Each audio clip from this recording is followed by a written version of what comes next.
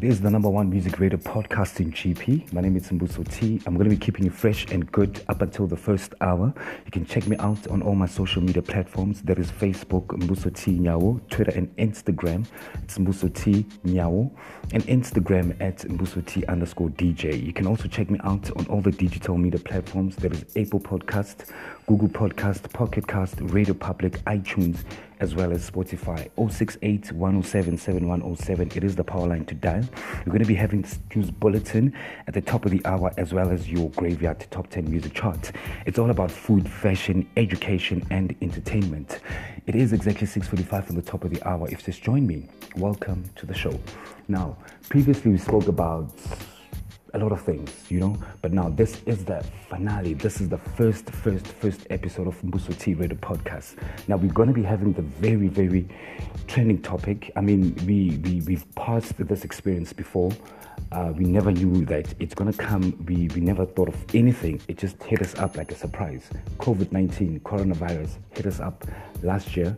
And now it's all going in different levels. We're on level 5, level 2, level 3, level, you name it. Now, I just want to talk a little bit about COVID-19. Now, from the past couple of months, we did have, a couple of news, a couple of people talking a lot about this new disease that's coming. It's going to hit up the world. It's going to distract people. It's going to cause a lot of division within the society. Now, eventually, it did come about. We did experience that, and it's so unfortunate that it did affect a lot of things. Within our society, how we live, how we interact. How we communicate on a daily basis. Now, for instance, there's a lot of people that lost their jobs. Due to this COVID-19. When it comes to education, a lot of kids, it changed the whole system of education. You find kids now, they don't go to school on a normal basis as we used to. Salaries were cut, a lot of businesses were affected.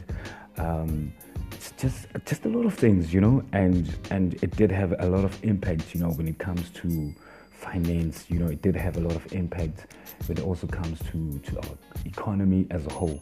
Now, I just want to find out from you, since we did experience such a thing called COVID-19, coronavirus, whatever the case is. Now, my input on this, it was the fact that did this disease come on its own? Was it created? Was it something that was prophesied? But eventually we did experience that, okay? So now, one thing that I do not understand, when is this COVID-19 going to end? Who came up with this COVID-19? Why did it come? What is the mission? What is it that they want to achieve? Since we've experienced this, what's going to happen to those people who lost their jobs? What's going to happen to the educational system? What's going to happen to the business? How is our government going to recover all the money that we lost? But the one good thing about it, it did reveal a lot of things. For example, number one, unemployment. A lot of people who are not, who were never employed before, they had that opportunity to get that social grant, 350 social grants.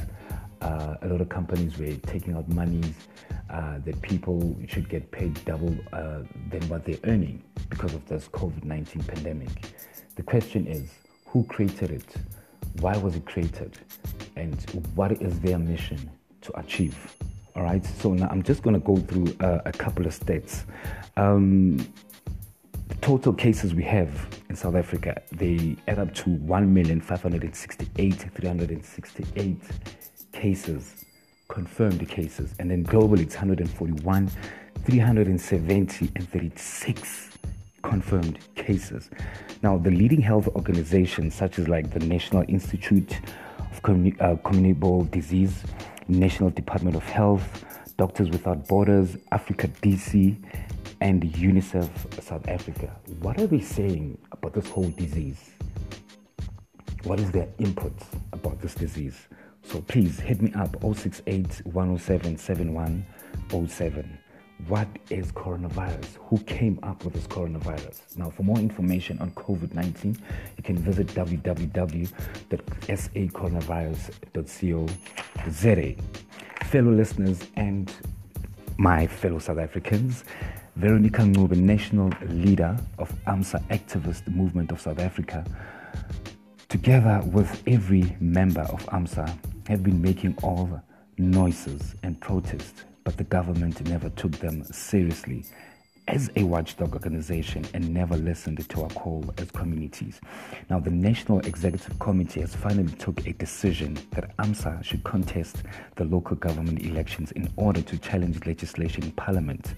Fellow listeners and South African citizens of our country, AMSA is calling on our communities to apply as councillors and PR councillors in your respective areas and take them back from the hands of this incompetent government.